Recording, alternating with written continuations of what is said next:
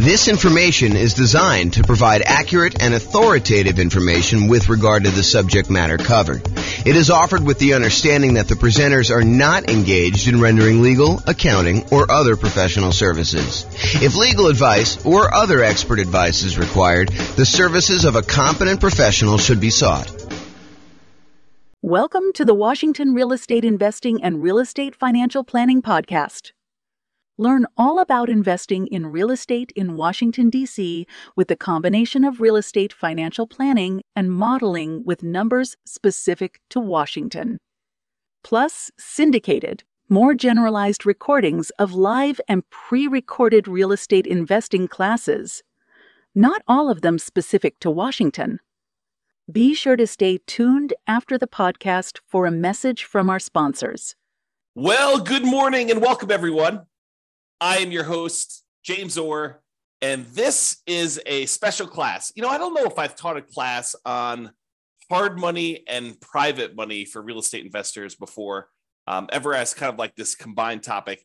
And it's been a long time, I think, since I've taught a class on hard money and private money, and specifically private money. In fact, I pulled out some resources that I had from a long time ago that I'm going to share with you today, and hopefully you'll like this. So we're going to get started, go over in hard money and private money for real estate investors. So in previous classes, I'm going to try to not cover a lot of the old stuff before, but I'm going to tell you that we have entire classes on a lot of these sections, and there's one last section I think that we've got coming up as well. So the most popular financing options for real estate investors are going to be this kind of group on top, this conventional financing, which I think is like 60-something% of most of the loans that get out there.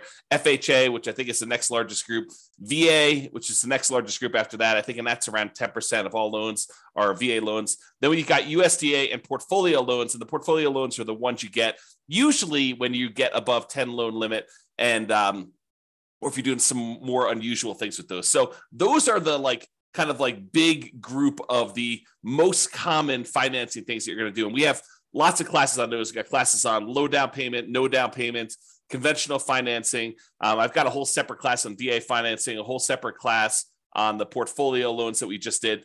And then you've got this whole secondary group of all of the, I don't know if I'd call them miscellaneous, but they're all these additional financing options that we have covered in some parts and probably need to cover in other parts. And so there's the whole creative financing family, which includes like owner financing, wrap financing, or buying a property subject to the existing mortgage, loan assumption, the lease option, lease purchase, kind of rent to own family, the agreement for deed, the bond for deed, contract for deed, installment land contract, like all those things there. So there's that whole creative financing kind of family of different financing options that are available. And then today we're covering private money and hard money. So we'll go into some detail on those. And then you've got using home equity lines of credit, life insurance policies, self-directed retirement accounts, buying properties for all cash, and then bringing in partners that are usually using one of these other forms, except you're not qualifying for the loan yourself. So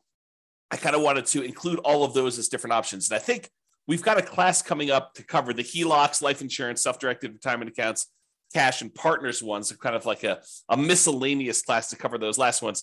But today we're going to focus in on private money and hard money. And I'm going to start with hard money. So hard money loans are not usually used when we're doing the nomad strategy, where you're buying a property, moving in, living there for a year. You're buying the property as an owner-occupant, getting usually low or nothing down owner-occupant financing rates, moving into the property, living there for a year. It's a requirement of the lender. You're going to sign a piece of paper when you get these owner-occupant loans that require you to move into the property and stay there for at least a year. And usually it's until you save up enough down payment for the next property. Then you go and you buy your next property, again, usually as an owner-occupant with low or nothing down. You move into that property, you convert the previous one to a rental, and you're able to repeat this until you have as many rentals as you want. So that's the nomad strategy. We don't usually use hard money for doing that particular strategy, nor do we usually use it for doing house hacking. And house hacking is when you're renting out part of the property that you're living in, whether you're buying a duplex and living in one half, or you're renting out a single family home and renting out rooms or something like that. That's house hacking. So we don't typically use hard money for nomads or house hackers. What we do typically use hard money for is buying properties that need to be fixed up and then we're reselling very quickly, or we're doing like a buy, fix up, refi, type of strategy, what some people would call the BRRRR strategy, the buy, rehab, rent, refi, and then repeat. So a lot of folks will use hard money to acquire properties that need a lot of work, because in some of those cases, it is hard in order to get loans on properties that are in really rough shape.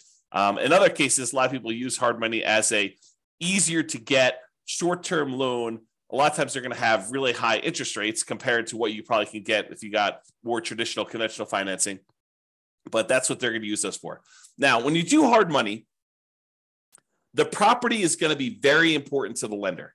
They're going to want to look at the property and make sure that they believe that this is going to be a valid, safe investment for them to make. Okay.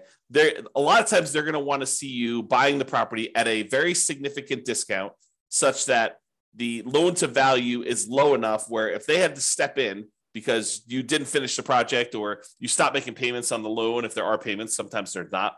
But if you're unable to make the progress you need to get the property sold, that they can still step in and make a profit, and they feel very, very safe in doing so. So a lot of times they're looking at it and they're trying to determine, does the property support the kind of like loan itself? Now, there are people out there that will tell you, hey, look, when you're doing these hard money loans, they're not looking at you as an individual. They're kind of like ignoring you as the borrower, and they're really focused in on the property itself. And that's the only criteria for being able to get the loan. While I have occasionally seen the rogue, random, rare, hard money lender that will only look at the property, the overwhelming majority of the ones that I've had experience with do look at the borrower as well. So if you think, hey, look, I really want to do this real estate investing, but I've got, ugly credit, or I'm unable to qualify for a loan otherwise, and I'm going to go do this strategy where I'm using hard money in order to do these deals, you may be able to find someone who's willing to make a loan based solely on the strength of the property that you're finding.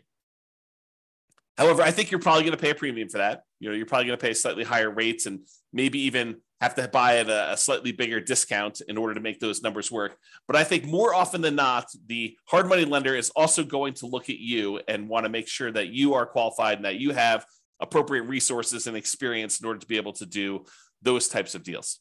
Okay. So you can find hard money lenders, but I don't think that is the norm. I'll say it that way. So how much do you usually pay for hard money? So hard money rates are significantly higher than what you're going to see getting conventional financing, FHA financing, VA financing. And it's usually going to be much shorter in term. So what is the typical rate you might see in a hard money loan? Well, it varies quite a bit. And it varies a little bit based on deal flow in that marketplace and how competitive that marketplace is. So you will see a wide range. I think 10 to 15% is what we've been seeing for a while.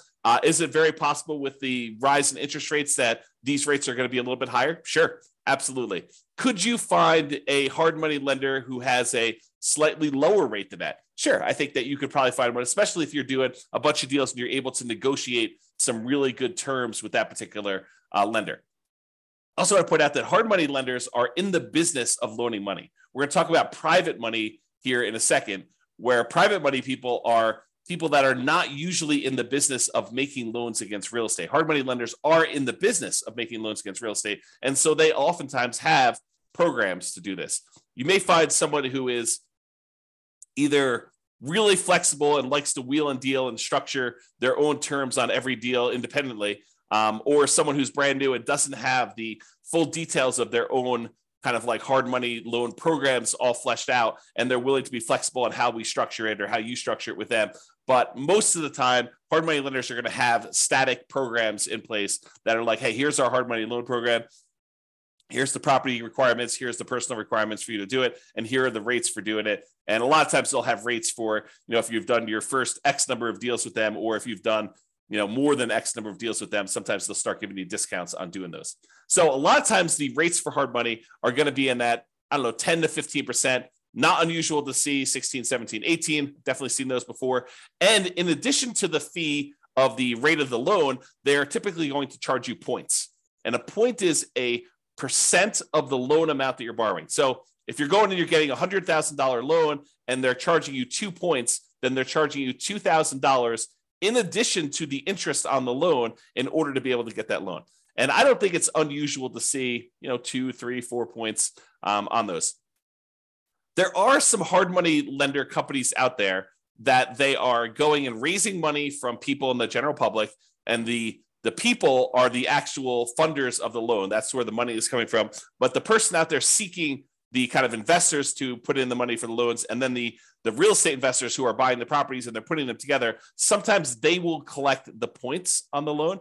It's a relatively common way to set this up, although not the only way to set this up. But a lot of times they'll say, hey, look, the 15% interest that we're charging you for the loan, the background investor who actually has the money is the one coming in and giving us the money, and they're getting paid the 15%. And then the 3 points or the 4 points or the 5 points or whatever, that is what I'm paid for going out there and putting you two together and coordinating this and overseeing it and managing the process. So that is a common way that we sometimes see hard money lenders set up doing that. Now, these rates can change over time. So you may go out there and be finding 12% today or 15% today or 17% today. And you may find that over time that these rates can vary up and down depending on supply and demand in your marketplace. Hard money loans are often shorter term loans. They're typically not going to be a 30-year fixed rate financing type of situation. Although I've seen some hard money lenders offer like a longer term, sometimes like 2 or 5 year program where they're using hard money loans in order to fund sort of like a shorter term, midterm, I guess it's more of a midterm rental property where you're able to acquire the property, rent it out for a year or two, let things kind of settle and season, and then you're able to kind of replace that loan with some type of longer term financing. But the overwhelming majority of the hard money loans, especially ones that people are using for fix and flips or doing the BRRRR strategy, are going to be in this 3 to 12 month range. And for those of you that are doing the BRRRR strategy, my understanding is that the exit financing requirements have changed recently. And now they are requiring that you actually season the property for a full year. So you'll need to have this hard money loan in place for 12 months to be able to get your kind of like 30-year fixed rate financing on the way out in most cases, unless you're getting creative and using some type of unusual portfolio financing where they're not requiring that in the midterm. Okay, so a lot of times they're going to be shorter term loans, like 3 months on the really short side. 6 months is really common from what I've seen, and I don't think it's unusual to have 12 months. Some of them will structure these things so they'll be like, hey, look, it's 6 months. It's 15% and 2 points in order to get the loan for the first 6 months. After that, if you want to extend for another 6 months, it's another point or two, and the interest rate's still the same for that. And so they may structure it where you have to pay additional points in order to extend your loan for an additional term. So be careful when you're planning this and understand, especially if you're brand new and you don't really have a good understanding of the timeline for how long it's going to take for you to get your property fixed up, on the market, marketed, sold, and closed, because sometimes those things are independent, different time periods for a lot of those. And some people don't estimate that time correctly. They think, I'll get this on the market, I'll get a contract within 30 days, and I'll be closed within 30 more days. And so they can only give themselves 60 days to get the property marketed and sold. And that's not always the case. I'll say that way. So maximum loan to value, this can vary quite a bit depending on which hard money lender you're using. One you hear pretty commonly is 70% of the after repaired value. So if you think about what the property is going to be worth once you fix everything up, a lot of times they will set their loan amount, the maximum amount that they're willing to loan you on that property using a hard money loan, at some percentage of what the property will be worth after you fix it up. Not necessarily of what the purchase price is going to be now. So if you're able to purchase the property for less than that 70% of what it's going to be worth when it's repaired, a lot of times hard money loans can be nothing down, where you're able to acquire the entire property with no down payment because you're buying it at such a big discount that you're able to acquire it below 70% of the loan to after repaired value, as an example. Now, this isn't set in stone, so it's not like every single hard money loan is always going to be 70%. I've definitely seen ones lower than this. 65% is another pretty common one. I've also seen, especially in really hot, fastly appreciating markets, where some hard money lenders have gone as high as, I've seen 80%. It's possible they had even more than that at different times, but realize that these maximum loan to values do vary. They can be negotiable, although if you are relatively new and you've never done one before, your negotiating strength is relatively weak. unless you just happen to find, the right guy who's kind of willing to do that to kind of negotiate with you. I'm going to put myself on mute and wipe my nose. 1 second.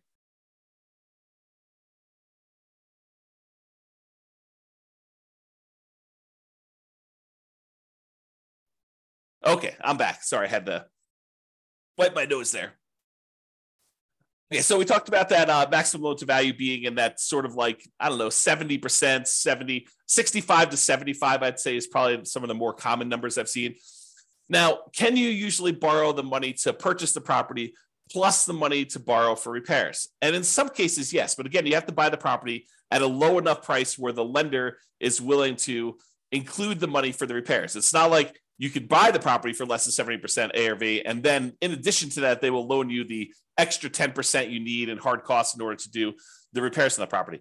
No, it's usually that is the limit. Whatever they tell you is their maximum loan to value is going to be their limit, and that would include repair money. So a lot of times for some investors where it's hard to find these properties and the numbers are tight, they're not able to buy these really deeply discounted, especially compared to the maximum loan to value. A lot of times the real estate investor coming in is going to buy the property using some type of hard money loan, and then they're going to use some other source of money, sometimes the cash that they have their own, or in some cases they're willing to use a credit card or to borrow money in order to do the repairs on the property, knowing that they're going to be reimbursed when the property closes at the end. So realize that you may need to do more than just the hard money loan to do these if you don't have any money of your own to be able to access that. Some people will use a combination of, their Home Depot credit card or a regular credit card to do some of the contractor stuff that they're unwilling or unable to do. So they'll kind of mix and match and spread the load out all over, kind of across all those. However, if the hard money lender is going to loan you money to do some of the repairs, most of the time they're going to escrow the money for repairs. So it's not like you're going to buy the property and you're able to buy it at a big enough discount where they're also able to finance the repairs, and the repairs are, let's say, $15,000. It's not like the hard money lender, in most cases, some of them may, but in most cases they're not going to just give you an extra $15,000 at closing that you're going to be able to just sort of have and use for living expenses or whatever. No, they're going to actually say to you, okay, here you go. We gave you the money to buy the property. Now go ahead and do this amount of work in stage one, and then we're going to review that work was done, and we will release the money to pay for the work that was done. So they'll kind of do it in stages, make sure that you got the work done. Then they will release the money for you to pay your contractors and buy your supplies and stuff. And then they'll say, okay, now do stage 2 work, and they'll have all that done. And sometimes there's a stage 3, or sometimes there's not. Basically you have to escrow the money. They set it aside in a special account for you, and they hold on to it until you need that money, until you've proven that the work is done, and they can release that money for you. So realize that's a pretty common thing when you're doing these hard money loans for doing the buy, fix up, fix and flip, or doing some type of buy, rehab, rent, refi, and repeat sort of strategy, the BRRRR strategy. Okay. Let's see here. I think right now we are seeing, and this is very market dependent, but typically we're seeing more money than deals right now. There's more money on the sidelines where they're looking for higher rates of return than there are deals to fund. And so that typically puts downward pressure on interest rates and loans and stuff like that. Again, this is very market specific. I'm sure in some markets there are more deals than there are money out there. And with the rise in interest rates and the alternative things that people can invest in and get a good return on their money, maybe there is less money seeking these hard money loan situations than there was in the past. So realize that could change over time as well. Now, another thing about hard money loans is that sometimes they could be used in conjunction with other financing. So for example, let's say you're putting out, marketing in order to find deals, and you find a seller who owns their property free and clear. They don't have a mortgage on their property at all. And you manage to negotiate with them, and you guys come to an agreement that if you put 15% down, they will actually owner finance the remaining balance. So one thing you could do is you could come in, you'd have to negotiate this, of course, but you could come in with a hard money loan, put 20% loan to value, first position, hard money loan on the property at whatever it is, 15% and 2 points, where then you're able to get 15% that you're going to give to the seller as the money that they require down in order to do the owner financing type situation. And then you've actually pulled out 5% in this example as cash that you can use to hold the property, make monthly payments while you're getting it occupied, do any fix up that is required in order to get the property where it needs to be, do some marketing, maybe even pull out, in some rare cases, a little bit of your profit when you acquire the property to kind of fund your marketing, to reimburse you for the marketing you paid in order to get the deal done. So you can use hard money loans as a way to put down payments in conjunction with maybe some other type of creative financing. Now, are you going to be able to do what I just described if you're trying to do like conventional financing or FHA financing or VA financing or USDA financing? The answer is absolutely not. So the only way you're able to structure this, where you're able to use a hard money loan in first position and have the seller be in second position, is with some of these creative financing deals like owner financing, or probably not even if you're doing subject to, although I guess you could get creative and structure these with subject to or wrap financing, but they're a little bit less obvious to do. So these are not going to be conventional financing combined with hard money loans in order to be able to do those. They're typically going to be some type of hard money loan in conjunction with some type of owner financing, where the owner is going into second position, because usually the hard money lender is not willing to go in second position. You may be able to find a rogue hard money lender who's willing to go into second position as long as you're at a low enough loan to value and they understand the risk that they're kind of going in, and they may charge you a much higher rate for doing that and higher points. But most of the time, the hard money lender wants to be in that first position when you're doing those loans. Okay, I'm going to talk very briefly about kind of a side note related to hard money loans. And Terry says a lot of hard money lenders don't allow a second position lead. Yep, I think that is true, Terry. If the loan to value is low enough, though, there are some hard money lenders who would absolutely be willing to be in first position with a very low balance loan. For example, you have a $200,000 property and you want to borrow $40,000 on that thing, and you want to use a hard money loan to do that, and the seller is in second position. I think a lot of hard money lenders would allow you to do that. Again, it's negotiated. Not everyone is going to do exactly like that, but you're right. There are some that will not allow a second position, especially if it's a high second position. Like you're borrowing 70% loan to value and they have you put a 30% second on there for the rest of the money. That's probably not going to fly. Okay, so let's go off on this side note. So on the side note about real estate investors, some real estate investors, I'll say, and it's more than just like onesie twosie. I think there's a good percentage of folks, some real estate investors aspire to eventually be hard money lenders. They think to themselves, say, look, eventually I want to get to the point where I've got a bunch of rental properties, but I've also have a lot of cash on hand, and being able to take the money I have and use that to make hard money loans and get 10, 11, 12, 13, 14, 15% return on my money. That seems like an attractive proposition for people. And I think a lot of them believe, and I think this is an incorrect belief, and I'll explain why here in a second. They incorrectly believe that, if I've got $1 million and I'm getting 12% on my money, then I'm getting $120,000 a year that I can live on if I'm getting 12% of my money and I'm doing hard money loans. What they fail to realize is a couple things. Number one is the utilization factor. If you think about the money that a hard money lender has, the full $1 million is probably not going to be completely deployed and invested at the same time all the time. So what it typically might look like is the hard money lender might say, okay, I found an investor who's doing a deal. I'm going to loan them $200,000 on this deal, but I still got $800,000 sitting somewhere else and I'm earning not the 12% on, okay? And then they go and they find another investor, and the other investor says, okay, I need $300,000. They make a $300,000 loan, and now they've got half of their $1 million out at that 12%. But then they still have this other $500,000 that is not earning 12%. And so they're not really earning 12% on their full $1 million at any given time. Then another one comes along and they have $200,000 more out. So they have $700,000 out, but then the first one gets paid back. And so they no longer have that $200,000 out. So now they have $500,000. And then, another investor comes along and they want $600,000, but they don't have $600,000 now because they only have $500,000 left. And so there's this problem of, how much are you utilizing the $1 million or whatever you have as your kind of like investment portfolio for making these hard money loans? And most of the time you don't have all of it out at all the time.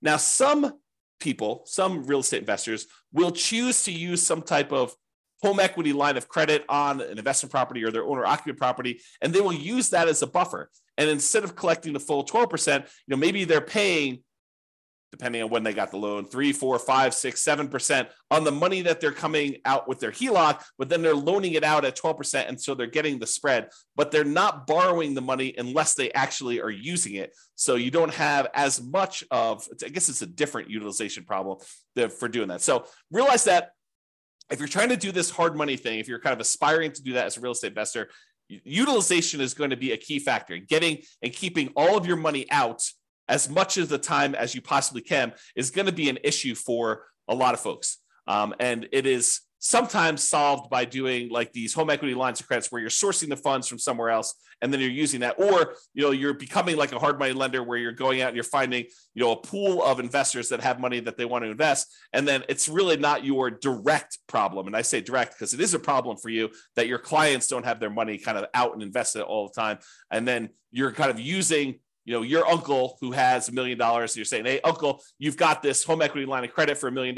Why don't we, loan this money out to someone at, 12% or 15%. And you're sort of like overseeing the deal and finding the real estate investors who need the money for the hard money loan. And maybe you're collecting the points and maybe you're participating in the percentage they're earning or not. But then your uncle's borrowing the money at 5% and he's getting 11% and you're getting 1 point, like there's all these different ways to structure it where you're going out there and you're starting the business of doing this. I'll also point out, which we'll talk about here when we talk about private lending, is that if you're the one that's going out and you are coordinating, bringing in investors and making these loans on properties, that you probably do need to be licensed. And the licensing may vary. I'm not an expert on licensing by any means. I did talk to my own personal attorney, and I chose to get licensed with the state of Colorado when I was raising private money. It actually was a mortgage, is a special license. It's a mortgage broker dealer license where we're able to create security instruments, basically loans on properties secured by real estate, and you're finding people who want to borrow or loan the money for you. So realize if you're doing this thing where you're doing hard money loans, you're becoming a hard money lender, you probably want to get licensed or at least have a consultation with an attorney to find out what the attorney recommends you get licensed, if at all, in your particular market. Okay, the second part about this, investors aspiring to be hard money lenders, is this idea that you should live on that full interest. So you think, even if you could go loan $1 million out and collect 12% per year, $120,000, a lot of investors think, oh, I can live on that $120,000 and I only need this $1 million and I'm able to collect 12% per year return on that. And so really I'm getting $120,000 a year that I could live on. That's not how that works. If you've studied any type of retirement planning, especially folks in the financial independence, retire early, the FIRE motion, kind of like group of stuff, you'll hear about this concept of the Trinity study or the 4% rule. And what the 4% rule says, the 4% safe withdrawal rate rule, basically says that if you have a certain amount of money invested, and typically they talk about investing in stocks or bonds or something like that, although it does apply to this as well. I'll explain that here in a second. But if you go and you actually have $1 million invested somewhere else, it is, in most cases, you are less likely, there's a low probability that you will run out of money if you take 4% out each year adjusted up for inflation. But you're not actually taking the full amount that the money is being used for. So for example, if you have $1 million you're investing in stocks and bonds, and that as a whole is earning you 8% per year, you're not taking 8% per year out. You're taking 4% per year out. And part of that is because sometimes money goes up and sometimes money goes down. Like the returns on the stock market, sometimes are up, sometimes are down. More return in the bond market, sometimes up, sometimes it's down. And for the same reason, sometimes when you make investments in real estate, like as a hard money lender, some of these deals don't always go the way you want. Sometimes they go bad and you end up losing money on them. And so you should not think that you could take the full 12% and spend that. You should think of it as another amount of money that is invested in something and use the same, whatever your version of safe withdrawal rate is. Most cases it's going to be between 3 and 5%. I think that's with 4% being the most common that we hear most. But 4% of the money coming out, not 12. So if you have $1 million out there invested at 12%, and besides the utilization factor, maybe you're only taking 4% out safe withdrawal rate. So instead of you thinking you're getting $120,000 a year, you really should only be taking out $40,000 a year adjusted up for inflation each year. That's the difference. And that's, I think, what a lot of folks who initially aspire to being a hard money lender don't necessarily realize. Okay. All right. With that being said, that is pretty much hard money. For those that are on that have questions about hard money, you're welcome to queue those up. I will cover them after I cover private financing. At least I will try to do it. I'm going to cover private financing, and then if you have any questions about that, please queue those up, and I'll usually handle those at the end as well. Okay, so now let's talk about private financing. We've talked about hard money lenders. Hard money lenders are people who are in the business of making loans against real estate. Private financing are those that are not necessarily in the business of making loans against real estate, like grandma. So you're at Thanksgiving dinner, you're talking to grandma about this new real estate investing thing you're doing, and you're kind of venting to grandma that you're having to pay 15% in order to get these hard money loans in order to buy these fixer-upper properties that you're kind of using. And grandma's like, that's crazy. I've got my money in CDs at the bank and I'm only earning 3%. And she's like, why don't I loan you the money and you can pay me 6%? And it's a lot better than you paying someone else 15 and I make money too. And you're like, grandma, that sounds like a great plan. I'll go ahead and use you in order to do my loans in the future property. And I don't have to go use this hard money lender anymore. And it's cheaper for me and it's better for you. Okay. So that's the idea behind private financing. We don't typically use these for nomads or house hackers. If you're doing that nomad strategy or the house hacking strategy, most of the time, you're going to want to get these 30-year fixed rate, long-term financing loans from the bank to do this. You could use private financing, but most of the time we're getting a bank to loan us money at these really great interest rates to do that. So not typically used for nomads or house hackers. It typically is, excuse me, let me clear my throat 1 second. I'll mute myself again. Okay, I'm back. So usually we're talking to friends and family and sometimes other private lenders in order to get this type of private financing. So this is not like you're advertising to find private financing, although some people believe that it is. So most of the time, this is going to be people that you know. You're going to be out in the street, and you're going to be talking to them. They're going to say, what do you do? And you're going to tell them, I flip properties. And they'll be like, oh, that's super interesting. What do you do here? And you kind of explain to them, well, I go find these really, these properties that need a lot of work. I usually bring in somebody who is, looking to get a better return on their money. And I use their money in order to, buy the property, and I pay them a really good return on their money. And I do the fix up, and then I sell the property to a family who really wants a really good, nice property in their market. And they buy that. And then I pay back the lender who did the money with some interest on it. And they're really, really happy. And I help the family, I help the lender, and I kind of do that. And as you describe this, they're either thinking to themselves, that's awesome. I would like to do the fix and flip myself. Or sometimes they're like, well, how much are you paying to do your loans? Because I've got money to invest. And that's how you tend to find, it's oversimplification, but that can be a way for you to find these kind of like private money loans for doing that. Private money financing typically is more flexible than banks and can be much faster to close. Imagine someone's got $1 million sitting on the sideline and they want to get it out there and invested, and you've got a deal and you need to close in 3 days. Well, it's a matter of them being able to go down to the bank, get the money in order to be able to have you wired to the title company in order to close on it. So it's faster to do these a lot of times.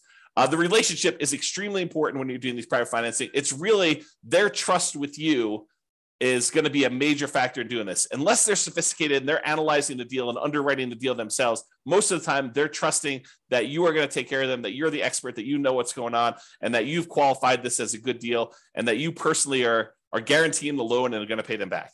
Okay, so that's really why the relationship is still important there. So your financial statements is probably still important. However, they may never ask. Okay, but they may ask you, hey, have you done these before?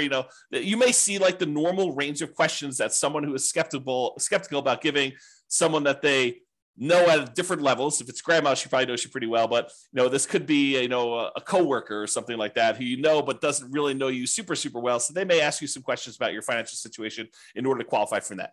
What is the typical range for private financing? It's all over the place. It's whatever you can negotiate, but I think in that kind of like 4 to 8% range is probably in the ballpark, probably more toward the higher end with interest rates going up.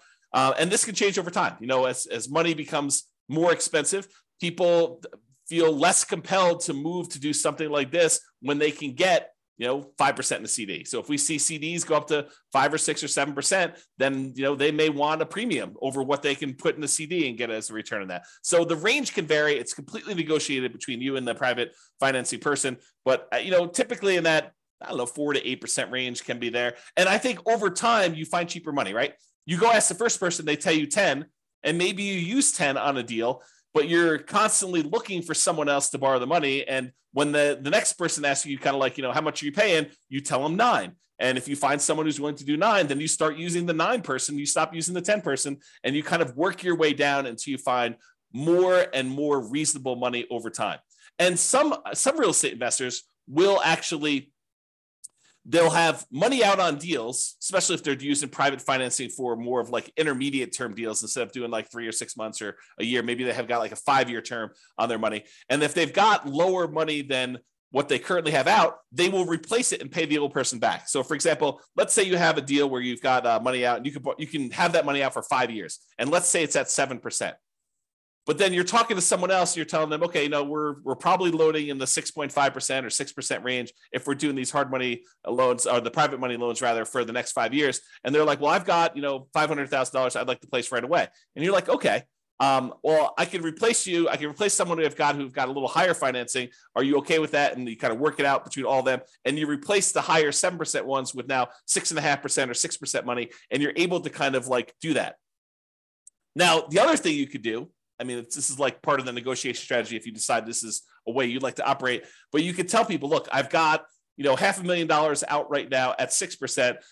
If you want me to place your money right away, it'd have to be good enough for me to be willing to pay off that 6% one and have your money out there. They may say, well, I'd be okay with 5.5 as long as you're using it right now and you're going to keep it out there for 5 years. So you negotiate the terms of whatever you're willing to do. And then you could kind of use the existing financing you have in order to improve your position and kind of do that money there. Okay.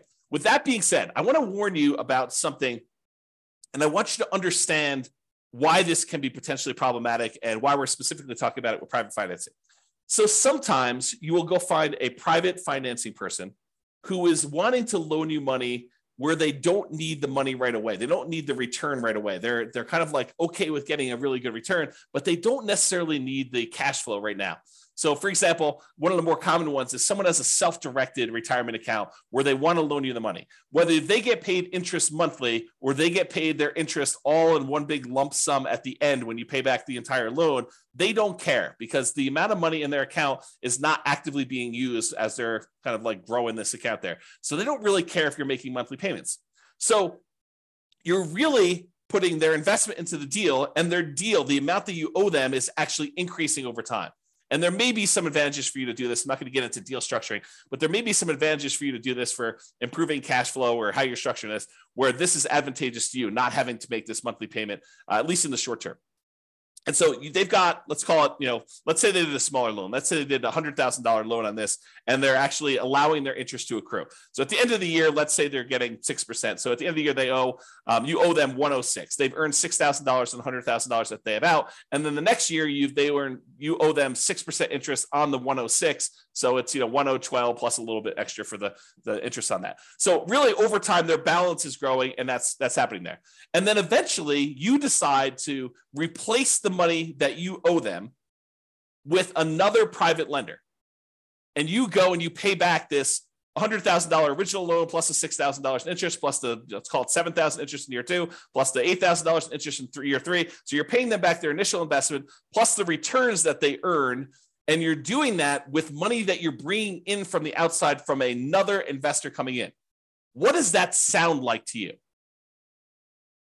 It should sound like a Ponzi scheme because you're actually paying off the previous investors, their initial investment and the return that they've earned with new money coming in from another investor. So it should sound like a Ponzi scheme to you because that's what a Ponzi scheme is, right? And then a person who's coming in, they're collecting money and they're paying out the returns and stuff by another investor coming in. So you inadvertently, without really thinking you're doing some type of Ponzi scheme, you actually came in, you said, okay, we structured this great loan. You're happy getting, the amount of money you borrowed and some interest on it. And we're allowing that interest to accrue, which is totally fine. There's nothing wrong with that in and of itself. And then over time, you're like, okay, now you want to get out of this loan. And maybe it's as innocent as that, right? They call you and they're like, hey, look, I finally need this money out. And you're like, hey, no problem. I'll replace you with another one of my private lenders. And you come in and you bring in another private lender to pay off that $100,000 plus whatever they own. Now you've inadvertently kind of like formed this Ponzi scheme situation where you're paying off an old investor with a new investor and you're paying them their actual returns using that. So you got to be really, really careful that you don't structure this and get advice from an attorney to avoid this situation if it comes up for you. If you're, and even even the idea of replacing the loan is kind of on this borderline edge of this Ponzi scheme, right? Like you're taking one investor's money and you're replacing it with another investor coming into the deal. So definitely talk to your attorney and make sure that you feel really comfortable with the way that you're structuring these and you're doing that. So that's what I wanted to warn you about. It's kind of like this concept of inadvertently setting up a Ponzi scheme to do this. And we don't usually see it as much with commercial lenders. Maybe the commercial lenders don't care. Maybe, it probably is, now that I think about it, it probably is that the organizations that are going to come after you for doing these Ponzi schemes, they're trying to protect the public, not necessarily a commercial lender who is making these conventional FHA, VA loans where if you do a refinance there, they're like sophisticated institutional type of people that know about these loans. But someone who's a consumer on the street, they're trying to protect the consumer. It's a consumer protection law and situation in that particular case. Okay. So I wanted to cover that in case you never thought about it that way.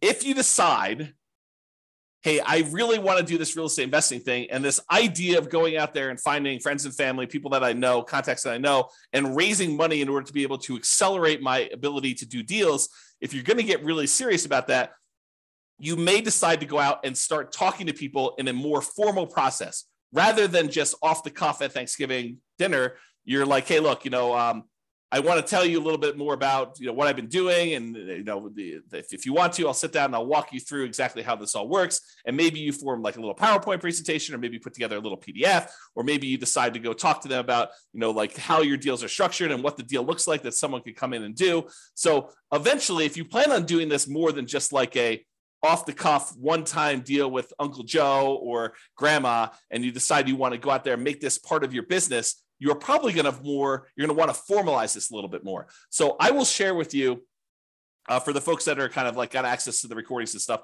I will share with you an old PDF. I'll kind of let you glance at it really quick, but I'll share with you an old PDF that you may want to use as sort of a very rough sample starting point of what you may want to use as a baseline for creating your own private financing presentation there. Now that I've said that, and you're going to start getting more serious about raising private money and going out there and doing this repeatedly, I want to talk to you about just the tiniest bit, because I'm definitely not qualified. I'm not an attorney, but I want to talk to you a little bit about soliciting and licensing.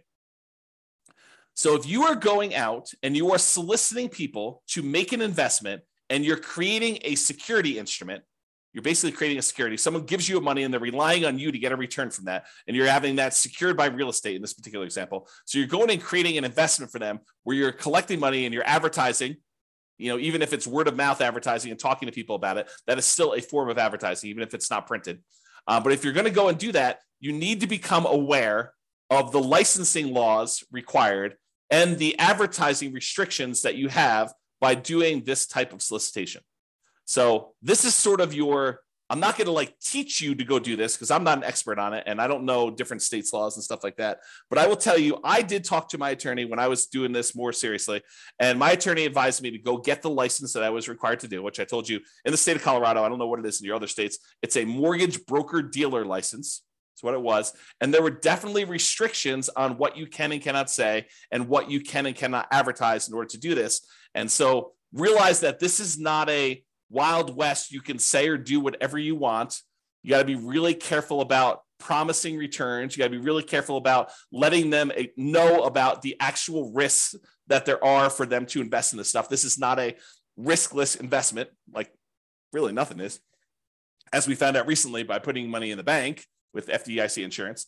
This is not a riskless investment either, and they should understand what the risks are. And you probably should have written risk disclosures prepared by an attorney, and you probably should be licensed. This is the weird thing, right? Like if you're going to go do a single loan with grandma, do you need to be licensed? Maybe, probably. But this is sort of like, you speed once. Can you get in trouble for doing that? Sure. Are you likely to get in trouble for doing that, especially with grandma? Probably not. But realize that, you may want to consider getting license and learning the rules and regulations for doing this. This is not like a open world where you can do whatever you want there. That's kind of what I'm pointing out there. So I will share with you that you probably should get licensed. I went and got licensed with a mortgage broker dealer license with the Division of Securities. And then they have oversight in what you do. They want to approve things. They want to review your things. They want to review your documents every once in a while. So they'll want to go and make sure that you're doing everything correct. All right. One other thing I'll point out to you.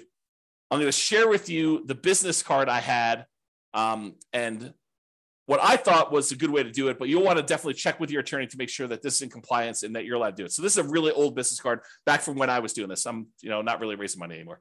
But basically it was like a typical, I buy houses and apartments kind of thing in here. It had my contact information, my name, address, and website and stuff like that. I don't even think the website's up, so there's nothing really to go look at on there. And then on the top here, this is the back of the business card. Besides the creepy kind of shadowy, my face there and there.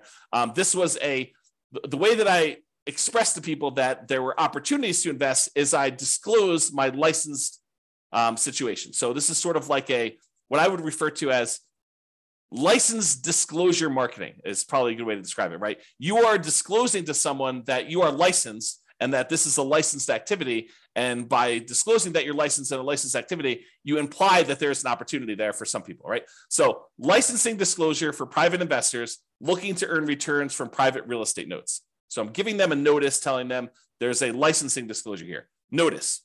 And then it was my LLC name here. The one that was the mortgage broker dealer licensee is a mortgage broker dealer licensed by the Colorado Division of Securities to create notes paying interest secured by a deed of trust on real estate for private individuals seeking those investments. And then I had my personal name is a licensed mortgage sales representative for that thing. So I just disclosed to them through my licensing disclosure that I am licensed to do this in case you had an interest to do that. So that was sort of a possible workaround for directly soliciting for these loans is that you actually advertise your licensing and that this is a licensed activity and you can kind of get people there. Okay, so this is a kind of like really quick big picture overview. I realize you can't see all this stuff, but this is all of the things in my private lender program, kind of like PDF that I would hand out when I'd sit down with someone to talk to them about doing private loans. It's a 25-page document and you could just kind of get a glance at what's going on there. But I will upload this to the place where I'm going to post the video recording. So if you are accessing that, look for the link if you're watching the recording after the fact or whatever it is there. Okay, so that's all I got on private financing and the hard money lending. If you've got questions, go ahead and queue those up, but I'm going to kind of go through the conclusion here. So many traditional long-term buy and hold real estate investors will choose to use some type of conventional financing, then portfolio financing. So they're not going to deal with hard money lenders or private lenders at all. Many house hackers and nomads are going to choose to utilize like the low and nothing down financing options like VA loans and USDA and FHA and conventional loans. Those buying apartments of 5+ units will likely be utilizing commercial financing, which we covered, I think, yesterday. However, some real estate investors will choose to utilize private financing and hard money. And those situations I talked about, like you're doing fix and flips or you're doing the BRRRR strategy, or you're, kind of like short-term financing things with, private loans or something like that. So this is especially true for those that are doing that. So that is all I've got. Any final questions before we end for today? You guys have been really quiet. Besides Terry. All right. Doesn't look like there's any questions, so I'm going to call it. Thank you, everybody. We will see you tomorrow. You're very, very welcome, Terry. See you all tomorrow. Bye-bye for now. With home prices up, mortgage interest rates up, and rents up, but not quite enough to counteract the higher prices and interest rates. Cash flow on rental properties in Washington is harder than ever. Book a call with the Real Estate Financial Planner to apply our proprietary 88 strategies to improve cash flow on your rentals. See the show notes for a link to schedule your call and improve your cash flow today. If you're a real estate agent, lender, or professional in Washington that wants to help our real estate investor listeners, consider reaching out to learn about collaboration opportunities with this podcast. We'd love to add more value to our listeners by having you assist our investors buy, sell, and finance their real estate investments. See the show notes to schedule a call to discuss collaboration opportunities.